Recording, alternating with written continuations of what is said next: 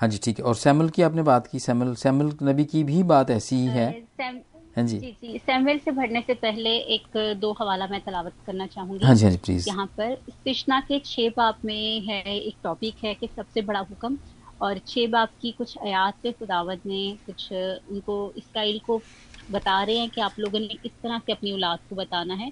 और वो इस्तिश्ना का 6 बाब की हम 2 आयत से देखेंगे।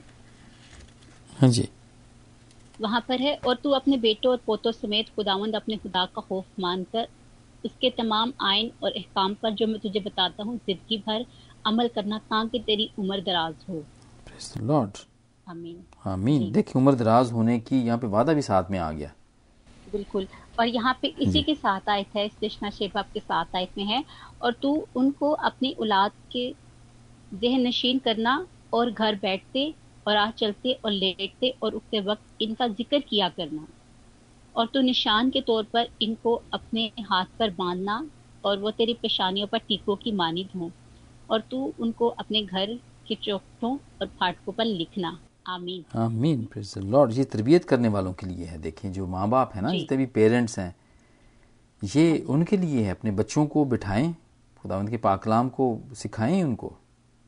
और जो जी सिखाते हैं मैं समझता हूँ कि वो खुद भी ठीक रह जाते हैं, पेरेंट्स भी ठीक रह जाते हैं, और उनकी औलाद भी बाबरकत होती है, बरकत मिलती है उनको। जी बड़ी ज़बरदस्त। ये तो बड़ा ग्रेट ग्रेट कमीशन है। ये भी एक तरीके से सबसे बड़ा हुक्म है ये जो कि लिखा हुआ है। जी हाँ जी। कि तो दिस इज़ औलाद को ग्रेट। अगर हम शुरू से ही वही मिसाल का भी जैसे जिक्र देखा कि शुरू से ही खुदावन ने भी यही कहा कि शुरू से ही उसको आप मेरी तरफ लगा दो तो वो मेरी तरफ ही रहेगी। और इसकी हम मिसाल, बहुत खूबसूरत मिसाल देखते हैं कि जात में एक सूरमा की जंगजू बंदा है, ये इफ्ता नाम है इनका। हाँ जी।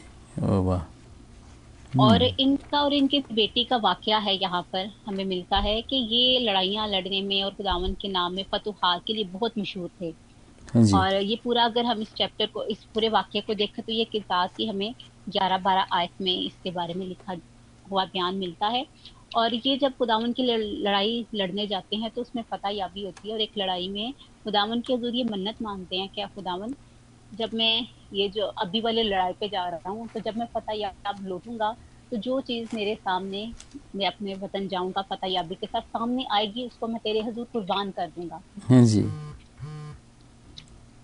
और जब वो अपने वतन पर जीत कर वापस जा रहे होते हैं तो हम इसका जिक्र देखते हैं कि साथ उसकी 11 बाब की 34 आयत में है। हाँ जी और इफ्ता मुस्तफना को अपने घर में आया और उसकी बेटी तबले बजाती और नाचती हुई उसके इस्तकबाल को निकल आई। हाँ जी। और वही उसकी एक औलाद थी, इसके सिवा उसकी कोई बेटी या बेटा ना था। जब उसने उसे देखा तो ओह। अपने कपड़े फाड़ कर कहा, हाय मेरी बेटी, तूने मुझे पस्त कर दिया, और जो मुझे दुख देते हैं उनमें से एक तो तू है, क्योंकि मैंने खुदावन को जुबान दी और मैं पलट नहीं सकता।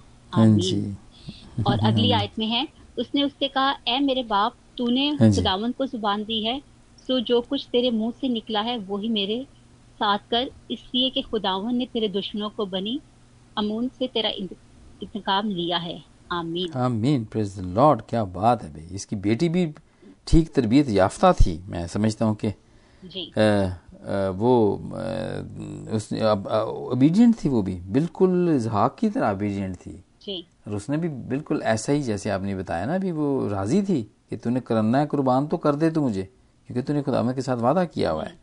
हाँ जी तो जी वेरी गुड। और एक ही बच्ची थी इसकी हैं। ये इसलिए से वो मन्नत मानने वाली जी बात है ना, कि तू मन्नत मानने में, वाइज जो कहता है ना कि तू मन्नत मानने में ना जल्दी ना कर, जल्दी ना कर। जल्दी ना कर। ये इफ्ताह ने भी देखे जल्दी की। उसने इतना जोश से भर के वो जब हो गया, उसने कहा कि तू मुझे इस पे, तू मेरे दुश्मनों पे तू मुझे फतह दे दे, और जो भी घर जाते हुए जो भी मुझे पहले नजर आएगा ना, जो मेरे इस्तकबाल को निकलेगा, मैं उसको तेरी खातर कुर्बान कर दूंगा। देखिए बहुत जी जल्दी की उसने। बहुत न, हाँ ना जी। करता ये वाली मन्नत ना मानता ना। ठीक है। तो और मन्नत मानी और भी वो है, बच्ची भी, तो रॉन्ग जी जी, मन्नत मानी उसने। हाँ जी बच्ची भी उनकी ये जानती थी कि मेरे बाप ने बाप ने जिक्र करती है कि मैंने खुदावन को ऐसे कहा। और वो बच्ची भी जानती कि हाँ, हमें तो ये सिखाया गया है कि जो बात खुदावन की हजूर कह दी गई उसको तो हमने वैसे ही पूरा करना है। हाँ हाँ और जी ये उसकी, क्योंकि खुदावन की तलीमात उसके जहन में थी शुरू से ही, और इसीलिए हमें नहीं मिलता कि उसने बाप से कहा अच्छा ऐसा हो गया चलो आप पलट जाओ या फिर मुझे सोचने का मौका दो, उसने ऐसी कोई बात नहीं की, बल्कि उसने साथ ही जवाब दे दिया, जी मेरे बाप जैसा आपने कहा है वैसा ही हो। गोया कि उसने बाद में थोड़ी सी मोहलत मांगी ताकि वो अपने कवारापन पर थोड़ा मातम कर सके हाँ जी, दो हाँ जी। महीने के लिए, लेकिन हाँ, उसने हुक्म और जो फर्माबरदारी और जो ताबियादारी खुदावन के आयन के मुताबिक औलाद को सिखाने का वादा किया गया है, हुक्म दिया गया है, उसने उसी के मुताबिक उस पर अमल किया। हाँ जी, हाँ, ये अच्छी बात है उसमें कि वो फर्माबरदार रही, ओबीडियंट रही अपने बाप की। गुड, ये बड़ी अच्छी जी मिसाल थी जो आपने दी सिस्टर। हाँ जी, जी। इसके बाद फिर और हम, इसके बाद हम रूथ का जिक्र देखते हैं बाइबल के हाँ, मुताबिक। हाँ जी, और उनकी जो उन्होंने एक सास के साथ, सास को साथ अपनी जिंदगी गुजारी और उसी को अपने माँ बाप और इवन के उन्होंने सब इख्तियार दे दिए। और वो जानती थी कि वो कैसे जिंदगी गुजारती है मेरी सास, और वो शुरू से उनके पास थी। जैसे आज के दौर में सास और बहू की जो लड़ाई है उसका तो हम बहुत जिक्र सुनते हैं और हाँ देखते हैं, जी, हाँ जी, लेकिन यहाँ पर देखते हैं कि नोमी खुदावन की मतलब उनका घराना ऐसा था, ससुराल में उसको ऐसा माहौल मिला था जो जैसी उसकी तरबियत थी, और उसने इसी वजह से नोमी को नहीं छोड़ा। जब उसके बेटे भी नहीं थे हाँ तो जी, उसने उसको नहीं छोड़ा, और उसने यही हाँ, कहा था कि मैं आपके साथ ही रहूंगी।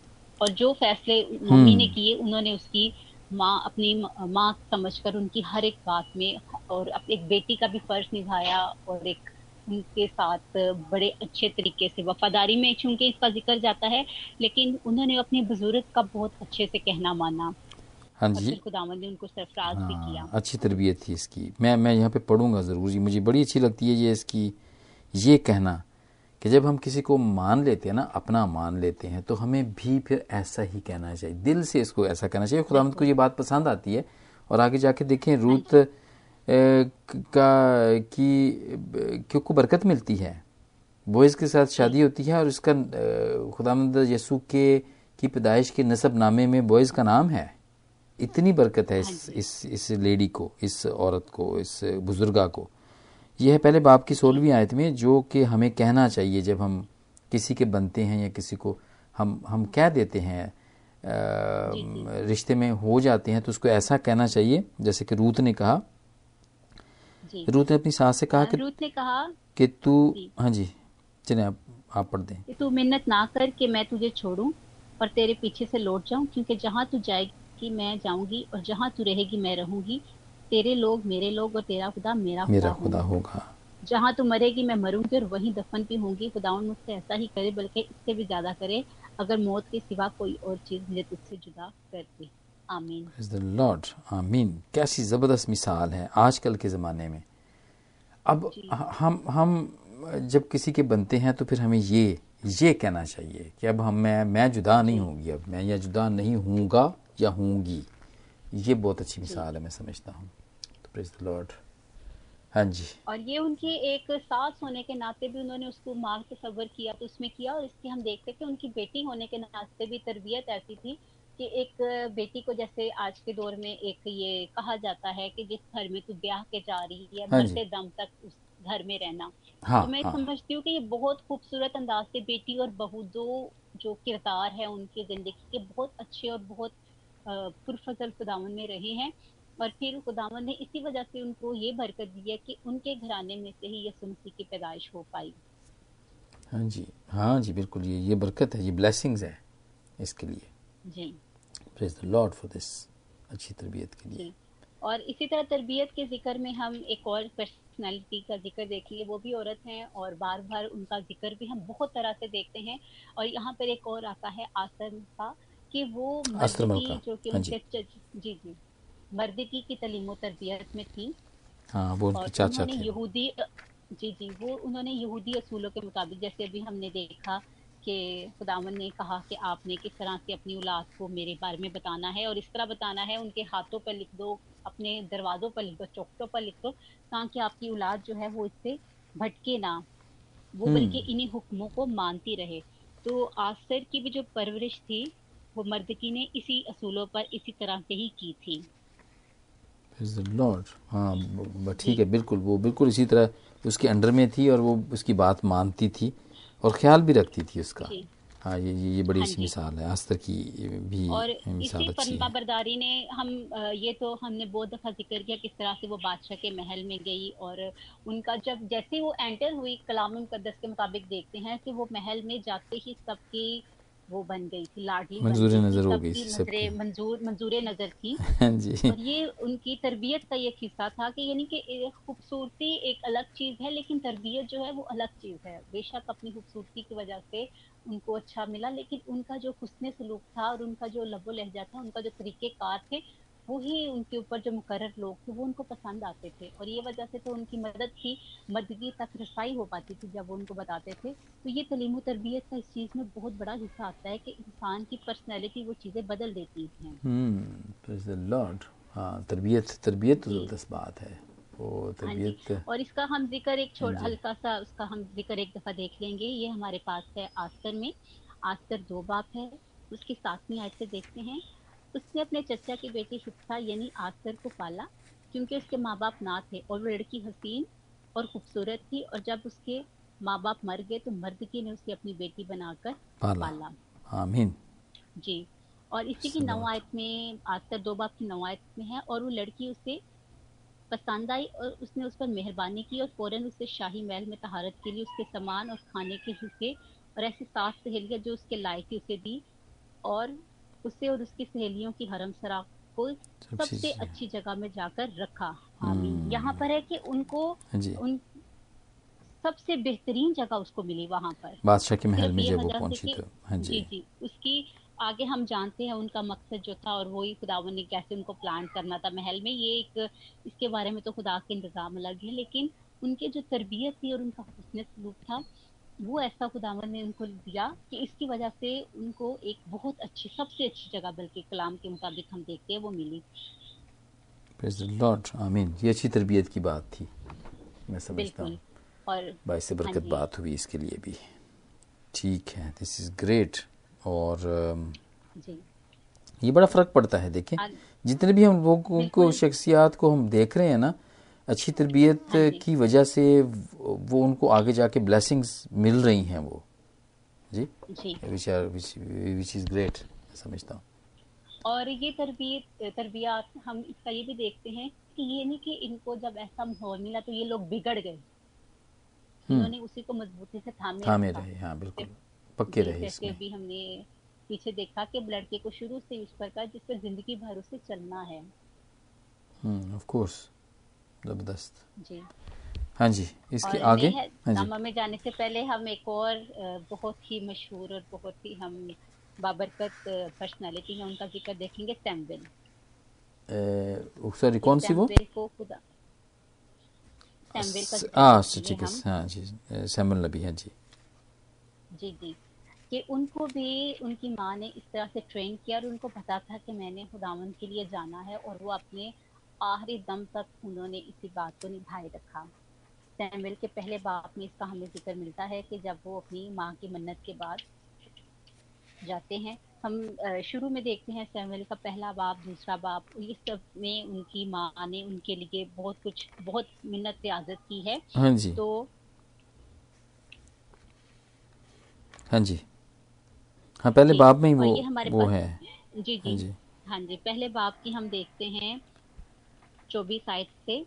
हाँ जी। और जब उसने उसका दूध छुड़ाया तो उसने अपने साथ लिया और 3 बछड़े और एक एफा आटा और मैं की एक मशक अपने साथ लेगी, और उस लड़के को सेला में खुदावन के घर लाई, और वो लड़का बहुत ही छोटा था। हाँ जी। हाँ जी। हम और आगे देखते हैं इसकी 26 आयत। और वो कहने हाँ। लगी, ए मेरे मालिक, तेरी जान की कसम, ए मेरे मालिक, मैं वही औरत हूँ जिसने तेरे पास यही खड़ी होकर खुदावन से दुआ की थी। मैंने इस लड़की के लिए दुआ की थी कि खुदावन ने मेरी मुराद उससे मांगी जो पूरी मैंने की। उसके लिए मांगी पूरी की, इसलिए मैंने भी इसे खुदावन को दे दिया, ये हाँ। अपनी उम्र भर के लिए खुदावन को दे दिया। तब हाँ। उसने खुदावन के आगे सिजदा किया। Praise the lord. आमीन। उसने बिल्कुल अपने वादे को निभाया, बिल्कुल जी। वादे को निभाया आपने जो खुदा के साथ किया, फिर और बच्चे वो को वहाँ पे बेटे ने छोड़ आई ना ये। बिल्कुल जी। छोड़ाई, और उनकी फिर आगे से एली ने तरबियत की। गो के एली अपने बेटों की तो वैसी तरबियत नहीं कर सके, लेकिन सैमुअल ने वही खुदावन के हुक्म के मुताबिक जो उनको सिखाया गया उस पर उन्होंने अमल किया। हाँ जी। हाँ जी। Praise the Lord. ये ज़बरदस्त मिसाल थी। सैमुअल की भी तरबियत उसकी माँ ने की, फिर जब उसका दूध छुड़वाया गया तो फिर उसको हैकल में छोड़ आई, वो खुदावंद के घर में छोड़ आई। Great, praise the lord. बहुत अच्छी ये मिसालें हैं इसकी। हाँ जी। और फिर आई मीन हैं बहुत सारी ऐसी हैं जो जिन्होंने अपने बच्चों की बड़ी अच्छी तरबियत की और खुदावंद भी फिर उनके साथ रहा, क्योंकि वो मन्नत की भी एक बात है कि अगर उसके मुताबिक आप चलते रहेंगे ना तो फिर खुदावंद भी आपके साथ चलता रहेगा, उस बच्चे के साथ होता रहेगा, तो इससे भी फर्क पड़ता है। और इसी तरह एक और बच्चे का जिक्र कर हम देखेंगे पुराने अहदनामा में ही, लेकिन इसमें खुदावन की तरफ से भी इसको तरबियत मिली, और ये है हमारे पास यिर्मयाह नबी। हाँ जी, यिर्मयाह नबी का पहला बाप है।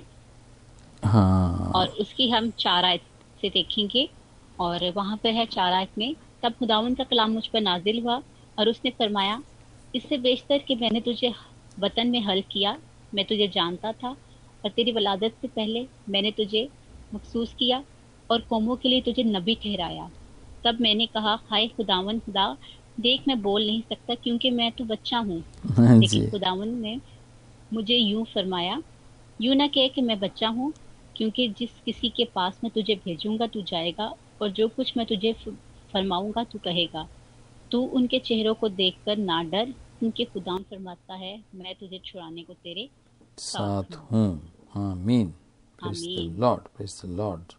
मतलब देखिए ये खैर वो जितने भी नबी हुआ करते थे, सैमुअल नबी भी ऐसा ही था ना, क्योंकि खुदावंद की तरफ से जू थे वो, तो इनके ऊपर भी खास थी ये वादे के। मैं समझता हूँ ये भी वही वादे वाली बात है कि वादे के फर्जंदी हैं ये भी, क्योंकि वादे के साथ हुए हैं ना ये, तो खुदावंद की अपनी तरबियत भी साथ हुआ होती थी और फिर उनके माँ बाप भी उनकी तरबियत ऐसे ही किया करते थे, जो कि इनके लिए अच्छी हुआ करती थी, ठीक हुआ करती थी, और ये अच्छे तरीके से बढ़ते और फूलते और फलते थे, विच इज़ ग्रेट। तो ये थे ये सारे मेरे ख्याल मुख्तसर तौर पे हमने देखे हैं, हो सकता है इनमें से और भी बहुत सारे हों, लेकिन हमने इनको मुख्तसर तौर पे देखा है पुराने अहदनामे के अंदर जितने भी हैं। और क्योंकि हम इसी तरह ही आजकल स्टडी तो इसी तरह ही कर रहे हैं कि पुराने अहदनामे में जाते हैं, फिर उसके बाद नए अहदनामे के अंदर भी हम देखते हैं। तो फिर हम अब जा सकते हैं नए अहदनामे के अंदर। हाँ जी बिल्कुल praise the lord, praise the lord. हाँ जी, नए अहदनामे के बताएं मुझे, पेरेंट्स जो कि अपने बच्चों की अच्छे तरीके से करते रहे हैं तालीम और तरबियत। यहाँ पर हमारी जो जिंदगी का मंबा और सब कुछ है जिसकी वजह से हम जिंदा है, यीशु मसीह के बारे में हम देखते हैं कि सबसे पहले तो उनके लिए हम जब उनका नाम आता है तो फिर हम तो कुछ भी नहीं, या फिर उनके मुकाबला में तो किसी की तरबियत नहीं थी। लेकिन मुझसे यीशु रूहानी तौर पर भी जिस तरह से उन्होंने काम किया, उससे पहले उनकी जिंदगी का एक फेज था, जिस्मानी फेज, और कलाम के मुताबिक हम देखते हैं कि 30 बरस तक उन्होंने जिस्मानी जिंदगी में हिस्सा लिया, और 30 बरस से पहले उनके जो हैं मसीह का जो जिक्र हम देखते हैं उनकी तालीम और तरबियत और परवरिश का, वो हमारे पास हिकायत में है। मुकद्दस लूका की अंजील है हमारे पास, और उसका 2 बाब है। वहां पर मसीह यीशु की डिफरेंट उनके जो उसका बताया गया है कि उन्होंने खुदावन के सामने किस तरह से अपनी जिंदगी गुजारी दुनिया पे रहते हुए। और उसकी एक आयत हम देखते हैं, 40वीं आयत है 2 बाब की, वहां पर है, और वो लड़का घड़ता, कुव्वत पाता, हिकमत से ममूर होता गया और खुदा का फजल उस पर था। आमीन। लॉर्ड, हाँ ठीक है। और ये 52 में भी है, हाँ नहीं बल्कि 51 से मैं पढ़ूंगा। और वो उनके साथ रवाना होकर नासरत में आया और उनके ताबे रहा, और उसकी माँ ने ये सब बातें अपने दिल में रखी। देखिए इसका मतलब कुल कायनात का खालिक व मालिक है, लेकिन वो अपने माँ बाप के ताबे रहता है। और ये और इसकी माँ ने ये सब बातें अपने दिल में रखी, और यसू हिकमत और कदोकामत में और खुदा की और इंसान की मकबूलियत में तरक्की करता गया। तो ही वॉज ओबीडियंट जी, वो भी ओबीडियंट था। Praise the lord. तो यीशु की मिसाल तो सबसे पहले एहदनामे के अंदर आती है ये। हाँ, और यहाँ पर उनके हम जो देखते हैं, एक तो हिकमत का लफ्ज है, एक कदो कदामत का जिक्र है, और एक खुदा और इंसान की मकबूलियत। मतलब ये इन लफ्जों में सब कुछ समाया हुआ है। किसी का हिकमत में बढ़ना, उनका हाँ कद में बढ़ना, और उसका खुदा और उनकी रूहानी, जिस्मानी और उनकी ज़िंदगी का हर एक पहलू यहाँ पर हमें बताया गया है कि वो किस तरह से थे, हाँ जी बिल्कुल। किस तरह से वो बढ़ रहे थे, किस तरह से वो आगे जा रहे थे। गो कि वो 30 सालों का निचोड़ तो नहीं लिखा गया, 30 सालों को डिटेल तो नहीं लिखा गया, सिर्फ इतना पता है कि वो खुदावंद के बेटे थे और उन्होंने 3 साढ़े 3 साल खुदावंद की मुनादी की, उसमें खुदावंद ने जो मुकर्रर वक्त दिया था। लेकिन यहाँ पे लिखा हुआ है कि खुदा और इंसानी की मकबूलियत में मसीह तरक्की कर देगी। और एक और वाकया इन बिटवीन हम देखते हैं, जब मसीह 12 साल के हैकल के लोगों के साथ, शराओं के साथ वो बैठे हुए वहां पर उनसे कुछ डिस्कस कर रहे हैं, और लोग हैरान हो रहे हैं कि ये बातें क्या कर रहे हैं, क्योंकि उनकी समझ में वो चीजें नहीं आ रही थी। हाँ जी। तो खुदावन की तरफ से उनकी माँ और बाप जो थे वो उनके भी ताबिया रहे, उन्होंने उनकी किसी बात से कभी मनाही नहीं की और कभी कोई नाफरमानी नहीं की। हाँ ये जी। एक बहुत खूबसूरत हमारे पास उनकी मिसाल है अच्छा। मसीह यीशु की। और आगे भी हमें जी, हाँ जी आप कुछ ऐड करेंगे? हाँ मैं इसमें ऐड जी करूँगा जी कि एक ना मूवी है 2016 में बनाई है इन्होंने, वो मैंने भी देखी जी नहीं, मेरे देखने का बड़ा वो है। लेकिन वो जो जब यीशु छोटे होते हैं ना, ये उसके ऊपर बनी हुई है, द यंग मसाया उसका नाम है, द यंग जी। मसाया। जब खुदा यीशु मसीह हाँ जी। छोटे होते हैं ना, तो उसके ऊपर बनाई हुई है। और ये भी रिसर्च वर्क है। जी रिलीज़ हुई है 2017 के अंदर ये, और ये 1 घंटा और 46 मिनट लंबी है ये। जी यूट्यूब के ऊपर ये है, अगर कोई देखना चाहे तो वो देख सकता है। दी यंग मसाया है, वो अपने वो जब पैदा होता है फिर अपने माँ बाप के साथ वो रहता है, उसकी तरबियत कैसी होती है, वो फिर हैकल के अंदर ख़ास तौर पे, मतलब वो सारे उस उन्होंने उसके रिसर्च करके ना, उसके स्टडी करके, तो उसके उनकी चीज़ों को निकाला है कि छोटे होते, क्योंकि हमें बहुत सारी चीज़ों का ना खुदा यीशु मसीह के इंजील के अंदर लिखी हुई नहीं है, उसकी ज़िंदगी के बारे में बहुत सारी बातें लिखी हुई नहीं हैं। हाँ जी। जी।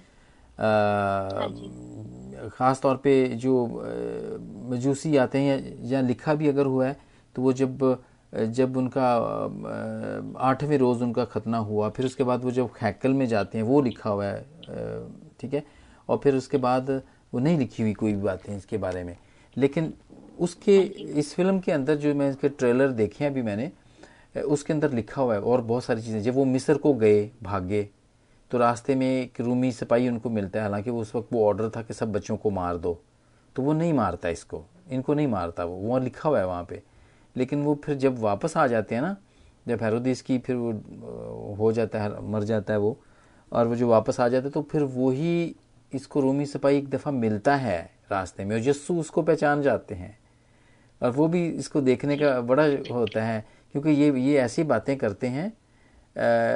छोटे होते हुए यीशु ऐसे ही बात, जैसे ये लिखा हुआ ना, कदो कामत में और इंसान की मकबूलियत में वो बढ़ते गए, कि इंसानों में भी वो मशहूर होना शुरू हो गए।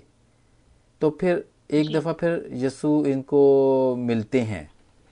तो क्योंकि ये जब मिस्र में जा रहे था तो यीशु तो बहुत छोटा था, तो वो उस रोमी सिपाही को तो नहीं पता था, सरदार को हाँ नहीं जी। पता था, नहीं पहचानता। लेकिन अब तो ये बड़े हो चुके होते हैं, ये 14-15 साल के। तो वो फिर यीशु तो पहचान जाता है इसको, तो फिर उसको कहता है कि तूने मेरे साथ नेकी की थी, तूने मुझे उस वक्त नहीं मारा था, राइट।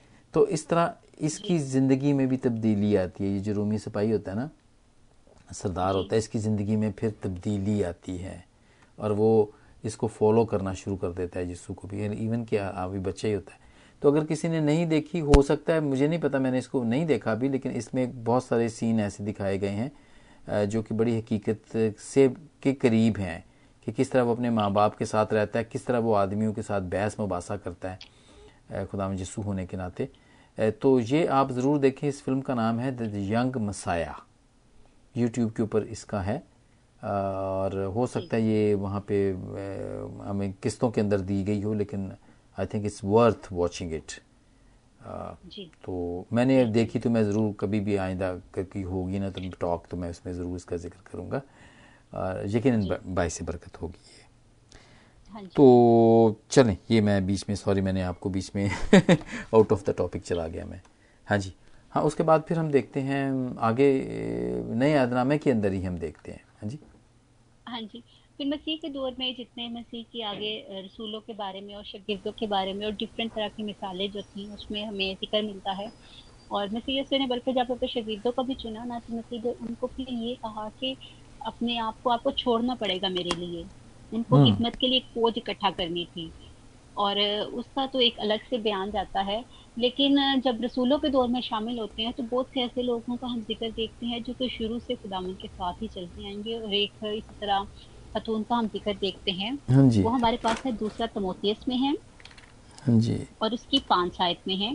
और यहाँ पे लिखा है, हाँ और वो जी। मुझे तेरा वो बेरया ईमान याद दिलाया गया जो पहले तेरी नानी लोइस और तेरी माँ यून की रखती थी। उन्हें यकीन है कि तू भी लगता है। यहाँ पर हम उनका जिक्र देखते हैं हाँ जी। जो कि जो हैं बड़े, वो खुदावन से दूर होते गए हैं, और वो उनके बावजूद भी खुदावन क्या है उनको चुनते हैं, और खुदावन का बंदा उनको पैगाम दे रहा है कि नानी की तरबियत और माँ की तरबियत, नानी की तरबियत माँ पर किस तरह असर हाँ करती जी। है। क्योंकि हाँ यहाँ जी। पे लिखा हुआ है, और मुझे वो तेरा बेर या ईमान याद दिलाया गया जो पहले तेरी नानी लोइस और तेरी माँ यून के रखती थी। यानी कि नानी की तरबियत थी उनकी माँ में थी, हाँ जी, यूनिक और के माँ की रखती तरबियत थी। ही क्या थी। हाँ जी। जी जी, माँ की तरबियत ही उसमें था। लेकिन उसके बावजूद भी खुदावन का कलाम जो है, वो खुदावन उनको तमोथियस को चुनते हैं और उनको सिखाते हाँ। हैं, और वो उसकी हाँ जी। बदलते हैं। हाँ, मतलब इवन के वहाँ पे बहुत सारे जो लोग थे ना, मत्ती के मुकद्दस मत्ती के 19वें बाब में हम देखते हैं 13वीं 15वीं आयत में कि बहुत हाँ सारे जी। माँ बाप अपने बच्चों को खुदावंद के पास लेके आया करते थे। और जी इवन के जो शागिर्द थे वो मना किया करते थे उन्हें कि भाई ये क्या तुम बच्चों को ले आते हो, जी लेकिन वो कहता था कि नहीं, बच्चों को मेरे पास आने देने को मना ना करो, क्योंकि आसमान की बादशाही ऐसों ही की है। और फिर एक जी जगह और भी मत्ती के 18वें बाब की 3री आयत में वो ये कहते हैं, बल्कि वो मरकस में भी है 10वें बाब में ये चीज़ पाई जाती है, यही लिखा हुआ है कि जो कोई अपने आप को ना वो बच्चों की मानद नहीं बनाता है ना, वो खुदावंद की बादशाही में नहीं आ जी सकता है। अगर हम इसको देखें ना थोड़ा सा, तो मेरे ख्याल थोड़ी सी इस पर बातचीत कर लेते हैं, क्योंकि बच्चों की बात हो रही है। जी तो बिल्कुल। खुदावंद का पाकरू हमें ज़रूर यहाँ पे बताएगा कि हमें इससे क्या सीखना है, यहाँ पे क्या मुराद था बच्चों की मानद जी होने की जो मुराद है वो क्या है, उसका क्या मतलब है। 18वें बाब की 3री जी आयत में है, और कहा कि मैं तुमसे सच कहता हूँ कि अगर तुम तोबा ना करो और बच्चों की मानद ना बनो तो आसमान की बादशाही में हरगिज़ दाखिल ना होगे। बस जो कोई अपने आप को इस बच्चे की मानद छोटा बनाएगा वही आसमान की बादशाही में बड़ा होगा। एक तो राज ये है छोटा हाँ बनाने का। और जी जो कोई ऐसे बच्चे को जो मेरे हाँ नाम जी पे कबूल करता है वो मुझे कबूल करता है, और जो कोई ऐसे बच्चे को मेरे नाम पे कबूल करता है वो मुझे कबूल करता है। मैं समझता हूँ जो जो छोटे बनने की बात है ना, वो हर लिहाज से है। आप देखें जी निकोदीमस उम्र के अंदर वो वहाँ पे शरीयत का उस्ताद था, वो ही वॉज द टीचर था वो। बिल्कुल। और वो जी कोई छोटा मोटा टीचर नहीं था, वो बड़ा टीचर था। वो सरदार काहिन तक हाँ उससे जी लिया करते थे, सलाह दिया करते थे। He was I mean like a spiritual adviser था उनका। वो खुदावंद के पास आके पूछता है कि मैं किस तरह से नए सिरे से पैदा हो सकता हूँ। तो ये बात खुदावंद को पसंद आती है कि बच्चों की तरह तुमने, जैसे बच्चे नए तरीके से जब अरफ बे पे ABCD जब सीखना शुरू करते हैं ना, तो उम्र में हम जितने मर्जी बड़े हो जाएं, अगर हमें फिर दोबारा से सीखना पड़े खुदावंद के बारे में, खुदावंद के पाकलाम को सीखना पड़े, तो हमें सीखना चाहिए। और खुदावंद को ये बात पसंद आती है, सीखने वाला एटीट्यूड। पाकलाम की ABCD, पाकलाम की अरफ बे पे, ये अगर हमें सीखनी पड़ती है तो सीखें। और यही बात खुदावंद निकोदेमुस को भी यही चीज़ बता रहे थे, क्योंकि उसको भी पता नहीं था। He was a blank, he was अनपढ़। खुदावंद के हिसाब से, यीशु के हिसाब से तो वो अनपढ़ था वो। और वो इसीलिए खुदावंद कहता है कि बच्चों की मानद बनो, यानी बच्चे हर चीज़ में सीख रहे होते हैं ना। अब देखें आप, जी ठीक है, तो ये सीखने की बात वो है। एक तो अपने आप को छोटा बनाना है, और फिर छोटा बन के कहना है कि हाँ हमें सिखाओ। और अब बहुत दफ़ा मैं मिसाल देता हूँ कि कलीसियाओं के अंदर प्रोग्राम्स होते हैं सीखने के, कि बाइबल पढ़ी जाएगी जी, साल में एक मरतबा बाइबल पढ़ी जाएगी, सारी कलीसिया पढ़ेगी। और बहुत दफ़ा जो ख़ास तौर पे जो बड़े लोग होते हैं ना, वो समझते हैं जी हम उम्र में 60 साल के हो गए हैं, 70 साल के हो गए हैं, तो वो इस बात को नहीं सीरियसली लेते। वो कहते हैं यार ये तो बच्चों वाली बात है, ये बात है, ये हमने बाइबल पढ़ी हुई है पहले को, हमें कौन सी बाइबल नहीं आती, हम तो रोज़ बाइबल पढ़ते हैं। हाँ, ये नौजवानों को दो, बच्चों को दो, ताकि ये पढ़ें, क्योंकि इन्होंने नहीं पढ़ी हुई। और आप यकीन करें उनमें से बहुत सारे ऐसे होंगे, पढ़ते तो हैं हम सारे बाइबल, लेकिन उस तरह से नहीं पढ़ते हैं कि साल में हमने 1 मरतबा इसको पढ़नी है, 2 मरतबा पढ़नी है। और उसकी जो बरकत है ना सिस्टर पढ़ने की, वो बिल्कुल ही डिफरेंट है। आपने ये कुर्बानी है, एक तरह की कुर्बानी है, या एक तरह की मन्नत है। और फिर हमने देखा है कि जो खुदावंद के लिए जो कुर्बानी की जाती है, हम अपनी देते हैं या हम मन्नत को पूरी करते हैं ना, उसकी बरकत मिलती है। और ये हम आप पढ़ रहे हैं यहाँ पे, सारे उन नबियों के बारे में हम पढ़ रहे हैं जो हमें बरकत मिली है। तो बरकत मिलती है इस बात में, ब्लेसिंग। आप क्यों भाई ज़ाया करते हो? हाँ, पढ़ते हो, पढ़ी होगी आपने, एक दफ़ा फिर सबके साथ पढ़ लोगे तो क्या नुकसान है? कोई और दूसरी किताब तो नहीं ना आपको कह रहे पढ़ने के लिए, बाइबल ही कह रहे हैं ना पढ़ने के लिए, अच्छी बात है ये। लेकिन चूंकि कुर्बानी नहीं देनी है, बच्चा नहीं बनना है, बच्चों की तरह बिहेव नहीं करना है, छोटा नहीं बनना है, तो फिर बरकत तो फिर नहीं मिलेगी ना सिस्टर जी। मुश्किल तो फिर होगी ना। और यही खुदावंद कहते हैं कि बच्चों की तरह जब तक तुम नहीं बनोगे ना, खुदावंद की बादशाही में तुम बढ़ ही नहीं सकते हो तुम। तो ये यहाँ पे मैं इस बात को ज़रूर कोट करना चाहता था, जो अभी हम तरबियत पे आ रहे हैं, बच्चों की बात के ऊपर आ रहे हैं। तो खुदावंद की ये बात मुझे अच्छी लगती है कि अपने आप को, अपने बच्चों की इमानत छोटा बनाना है, ताकि आसमान की बादशाही में आप बड़े हों। ये यीशु की बात थी जो उसने की। वो भी तो पे हमारी तरबियत करता है ना वो। अब हम सारे उसी के बच्चे हैं, खुदावंद यीशु के बच्चे हैं, तो उसने भी तुम्हारी तरबियत करनी है ना। तो हमें भी ज़रूरी है कि हम भी उसके ताबेदार रहें। जैसे सारे लोग देखें जितने ओबीडियंट थे, हम भी ओबीडियंट रहें उसके, तो ही हमें ब्लेसिंग्स मिलेंगी, तो ही हम फरमाबरदार कहलाएंगे उसके। चले, सॉरी मैंने आपको बीच में डिस्ट्रैक्ट किया। हाँ जी, जी बिल्कुल, सीखने की चीज़ें हैं। और हम तो जितने कलाम को जब भी पढ़ते हैं, हम इसीलिए कलाम के ऊपर बहुत ज़्यादा उसको हम थोड़ा सा बात करते हैं, ताकि जितनी आसान लफ्ज़ों में हम तक पहुँचें, हम उतना उसको जान सकें।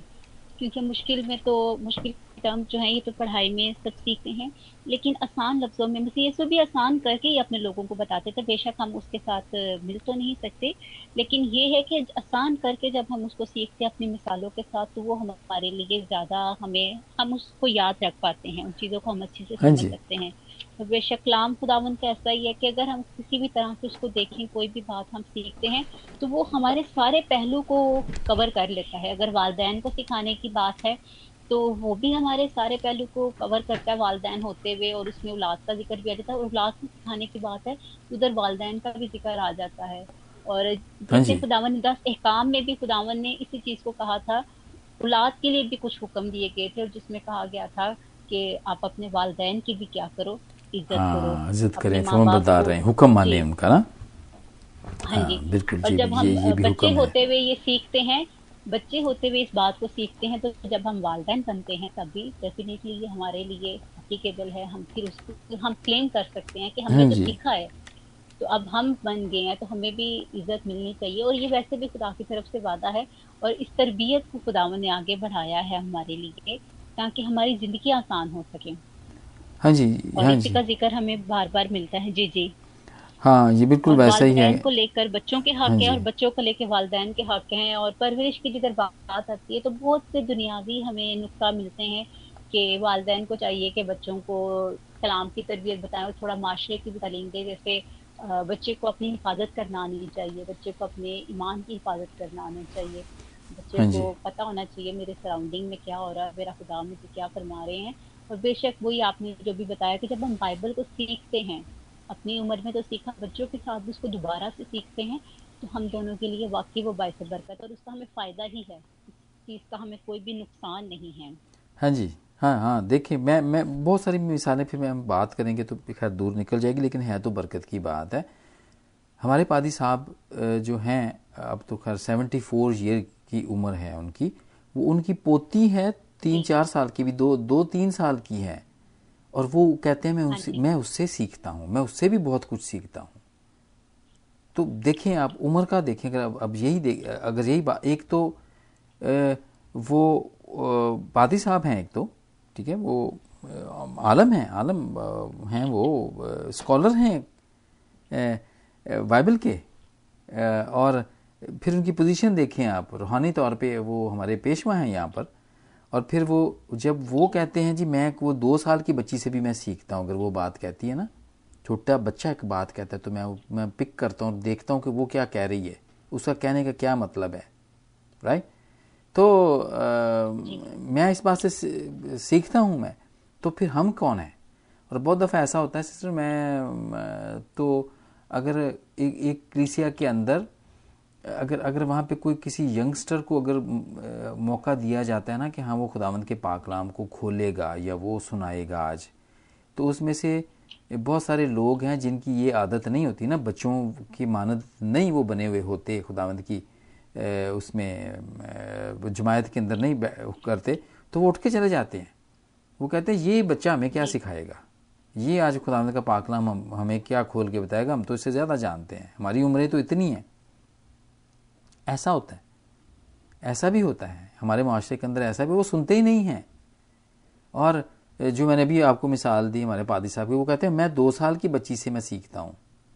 और कलीसियाओं के अंदर ऐसे भी लोग हैं कि जब उनकी कलीसियाओं का कोई पोता, कोई बेटा, कोई दामाद, कोई जब ऊपर चढ़ के वो खुदावंद के कलाम को खोलना चाहता है तो वो लोग वॉकआउट कर देते हैं। वो ये स्काइप के अंदर भी ऐसा ही होता है, बहुत सारी जब मीटिंग्स ऑनलाइन करते हैं ना, तो अगर कोई बच्चा वहाँ पे कोई उसकी जब बारी होती है तो उसके अंदर कोई नंबर किस्म के जो कहते हैं ना हम पास्टर हैं जी फलां या हम बिशप साहब हैं, वो वॉकआउट कर जाते हैं, वो छोड़ चले जाते हैं। वो कहते हैं ये बच्चा हमें क्या सिखाएगा, आपको क्या पता खुदावंद ने उसके ज़रिए से कौन सी बात कह देनी है जो आपके लिए नहीं होनी। तो नहीं करना चाहिए ऐसे। खुदावंद की अगर आप अपने आप को समझते हैं कि आप खुदावंद के कलाम को समझते हैं, तो पाक कलाम में तो ये लिखा हुआ है, खुदावंद यीशु ने तो ये कहा हुआ है कि बच्चों की मानद बनो। अगर तुम खुदावंद की बादशाही में दाखिल होना चाहते हो तो अपने आप को बच्चा बनाओ, छोटा बनो, सीखो, सुनो, ठीक है। तो इतनी देर भाई आप सुनाते रहे हो, अगर आप उसने इतना सीख लिया है तो आप उसको सुनो, खुदावंद पता नहीं उसके ज़रिए से आपसे क्या बात करना चाहता है। तो जो सीखने की रूह है ना हम में, वो ज़रा थोड़ी सी कमज़ोर होती है। हम चाहते हैं कि नहीं हमें कोई हमारे जैसा ही या हमसे कोई बड़ा ही समझाए, कोई छोटा नहीं हमें सिखा सकता कुछ भी, विच चीज़ मैं समझता हूँ कि ठीक बात नहीं, खुदावंद के पाक कलाम के मुताबिक नहीं है ये बात। हाँ जी, जैसे अभी हमने एक हवाला इन बिटवीन में 2 कुरिन्थियों में देखा था कि वो माँ यूनिस और नानी का जिक्र है कि वो खुदा की मान में थी नहीं, वो जो अपनी औलाद को तलीमात दे रही थी वो नहीं थी, और वो फिर खुदावंद का बंदा, इसीलिए तिमोथियुस को सिखा रहे हैं कि मैं जानता हूँ लेकिन आगे से अब बढ़ो, आप अच्छाई की तरफ आओ। तो ज़रूरी है कि हमें नए ज़माने में बिल्कुल अब इसी को हम अगर एक दोबारा वो झलक देखें हम फ़िरौन के ज़माने की, यूसुफ की, कि फ़िरौन उम्र में बड़ा था और वो बादशाह था, लेकिन वो अपना सब कुछ यूसुफ के हाथों में दे देता है। बहुत अच्छी मिसाल है इसकी। वो उम्र में छोटा, ये जी खुदावंद बेहतर जानते हैं, खुदावंद ने किसको सरफराज किया और किससे जो काम लेना ये खुदावंद को पता है। और इसी तरह वही जैसे आप सिखा रहे हैं कि खुदावंद बच्चों के जरिए बात करते हैं, तो ये खुदावंद के जो हुक्म है ये उम्रों से और ओहदों से नहीं, बल्कि ये खुदावंद की मर्जी से होते हैं, और इंसान जब उसको कबूल करता है तो फिर यकीनन बरकत पाता है। जब हम रेजिस्ट करते हैं तो फिर हम जानते हैं कि हमें मुश्किल और नुकसानात उठाने पड़ते हैं। Is the lord. हाँ जी, बिल्कुल बिल्कुल ऐसा ही है। खुदावंद के रूह को काम करने दें, उसके रूह को काम कर देना चाहिए कि हमारी ज़िंदगी में वो काम करे। वो जो नुमान की के घर में जो छोटी काम करती थी ना, लौंडी काम करती थी, देखें नुमान ने उसकी सुनी, और सुनी तो फिर उसने बरकत भी पाई ना, राइट। जो सुनती ना, तो अगर वो सुनता ना तो वो कैसे ठीक होता कोड से। वो कहती थी ना कि अगर ये मेरे मुल्क में होता तो मेरे मुल्क में नबी है वो इसको ठीक कर देता। तो उसने सुनी और उसने बरकत पाई, उसने सीखी ये बात। तो इसीलिए वो जो बच्चों के मानद की जो बात है ना, वो यहाँ पे सूट करती है। मैं समझता हूँ कि आप इस बात को हमेशा अपने सामने रखें कि आप कहाँ से क्या बात सीख सकते हैं जी। हाँ जी। तो दिस इज बहुत सारी ऐसी बातें हैं जो बच्चे आगे बढ़ते हुए जी हाँ जी प्लीज आगे बढ़ते हुए वही हमें फायदा देती हैं। हाँ जी बिल्कुल। बिल्कुल आगे बढ़ने में मदद देती हैं वो हमें। ग्रेट। इसके अलावा कुछ, मैं तो समझता हूँ बहुत सारे और भी ऐसे होंगे, और पाकलाम तो भरा पड़ा है इन सारी बातों से। तो बहुत सारी मिसालें बहुत सारी हैं, लेकिन मैं समझता हूँ कि आइंदा प्रोग्राम में हम ज़रूर कभी ना कभी कहीं ना कहीं ज़रूर इसका जिक्र करेंगे। और अगर और कुछ नहीं है, एक आखिरी हवाला सिर्फ, जी जी सिर्फ एक आखिरी हवाला मैं ऐड करूंगी। चूंकि हमने बहुत कुछ देखा और खुदा उनका कलाम पुराने अहदनामा में, जैसे हमने 10 अहकाम में हरूज में हमने देखा, तो 10 अहकाम में भी खुदावंद वालिदैन को के लिए शुरू से औलाद को सिखा रहे हैं कि उनकी तरबियत में अपने वालिदैन की पैरवी भी आती है। नए अहदनामा में भी उसका जिक्र देखते हैं, उसमें हमारे पास उसका 6 बात है और उसकी पहली 4 आयात हैं जो कि वालिदैन और औलाद दोनों के लिए हैं। Praise the Lord. और जी पाकलाम में है, ए फर्जंदो खुदावन में अपने माँ बाप के फरमा बरदार रहो, क्योंकि ये वाजिब है। और अपने बाप की और माँ की इज्जत कर, ये पहला हुक्म है जिसके साथ वादा भी है, ताकि तेरा भला हो और तेरी उम्र जमीन पर दराज हो। और ए औलाद वालों, तुम अपने फर्जंदों को गुस्सा ना दिलाओ, बल्कि खुदावन की तरफ से तरबियत और नसीहत दे देकर उनकी परवरिश करो। आमीन। आमीन। Praise the lord, praise the lord. हाँ जी, बहुत ज़बरदस्त, बहुत ज़बरदस्त है। पाकलाम तो हमारी तालीम और तरबियत के लिए भरा पड़ा हुआ है, भरा पड़ा हुआ है, मैं समझता हूँ।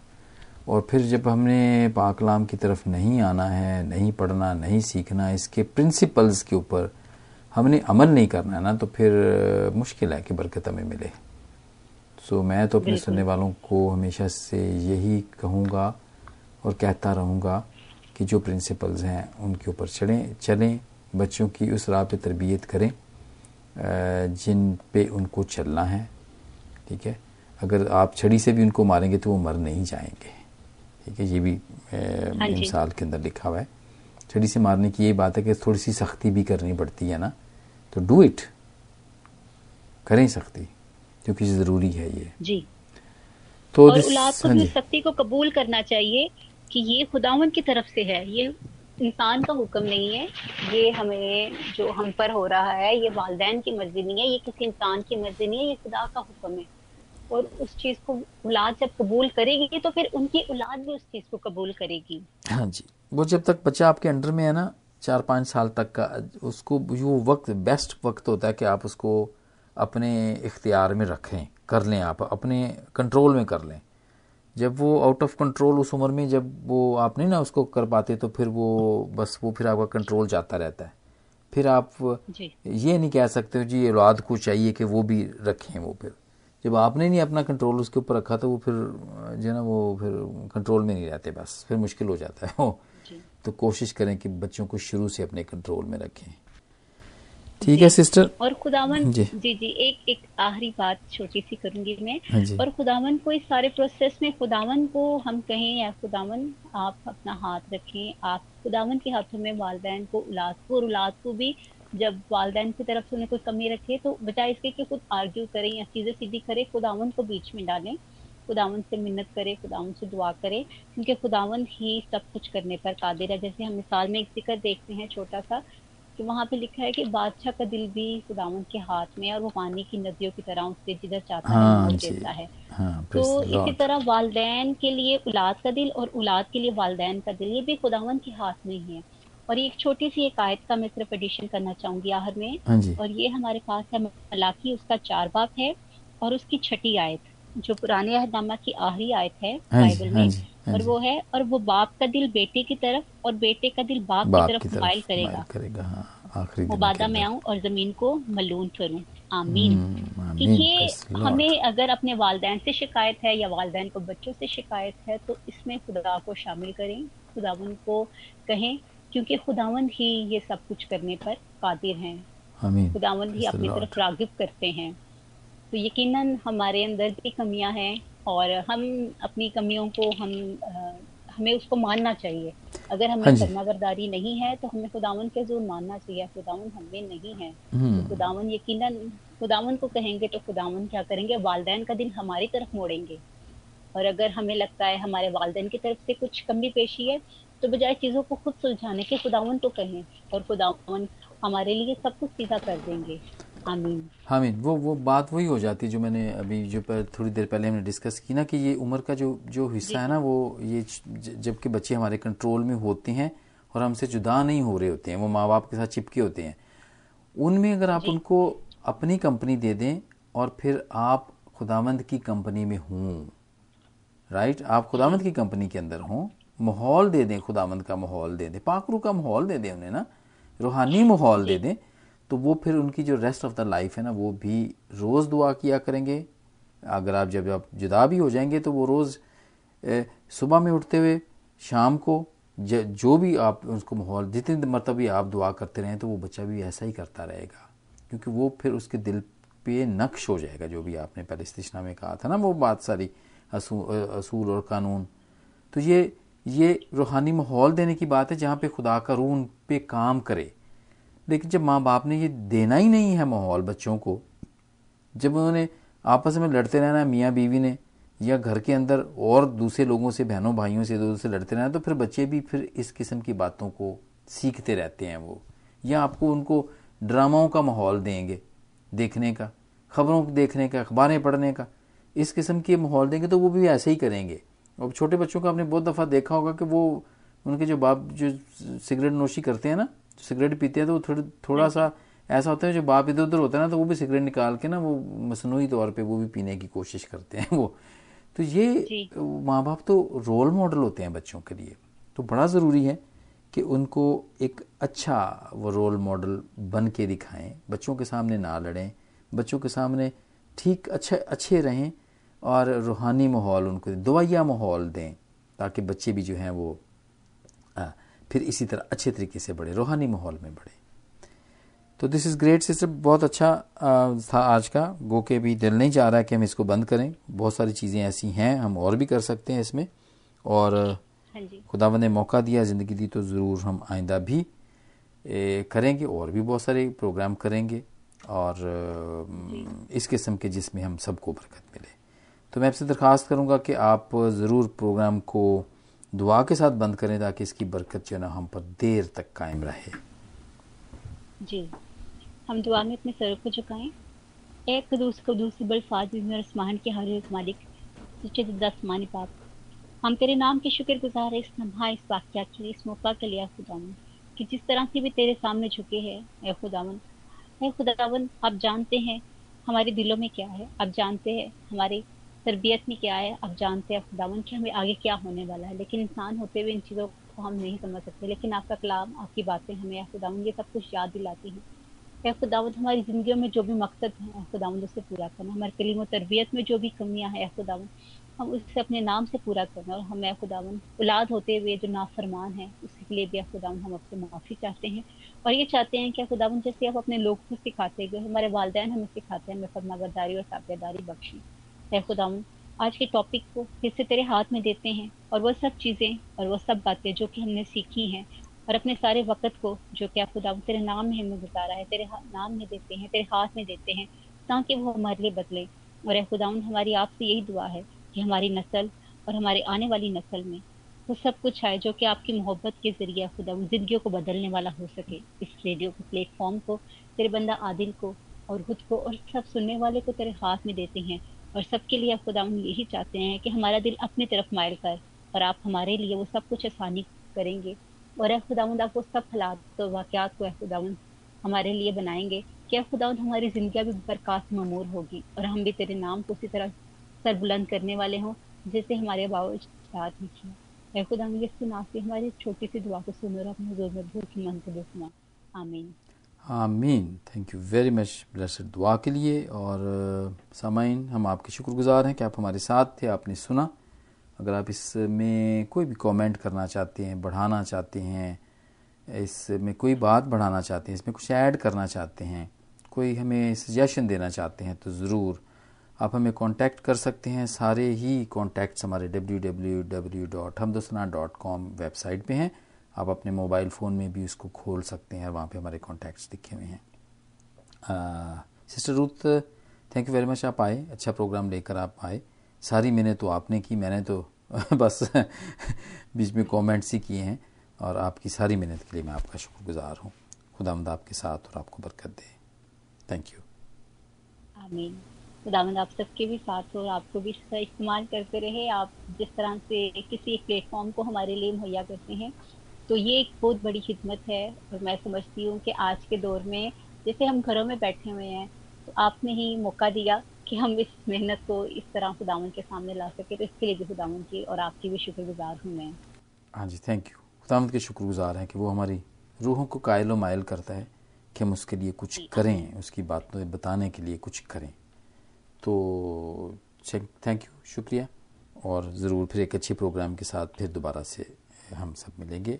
सामाइन, आप हमारे साथ रहिएगा इसी तरह, और भी बहुत से अच्छे प्रोग्राम रेडियो पे आपके लिए हैं और आप ज़रूर उनसे बरकत पाएंगे। God bless you. जी।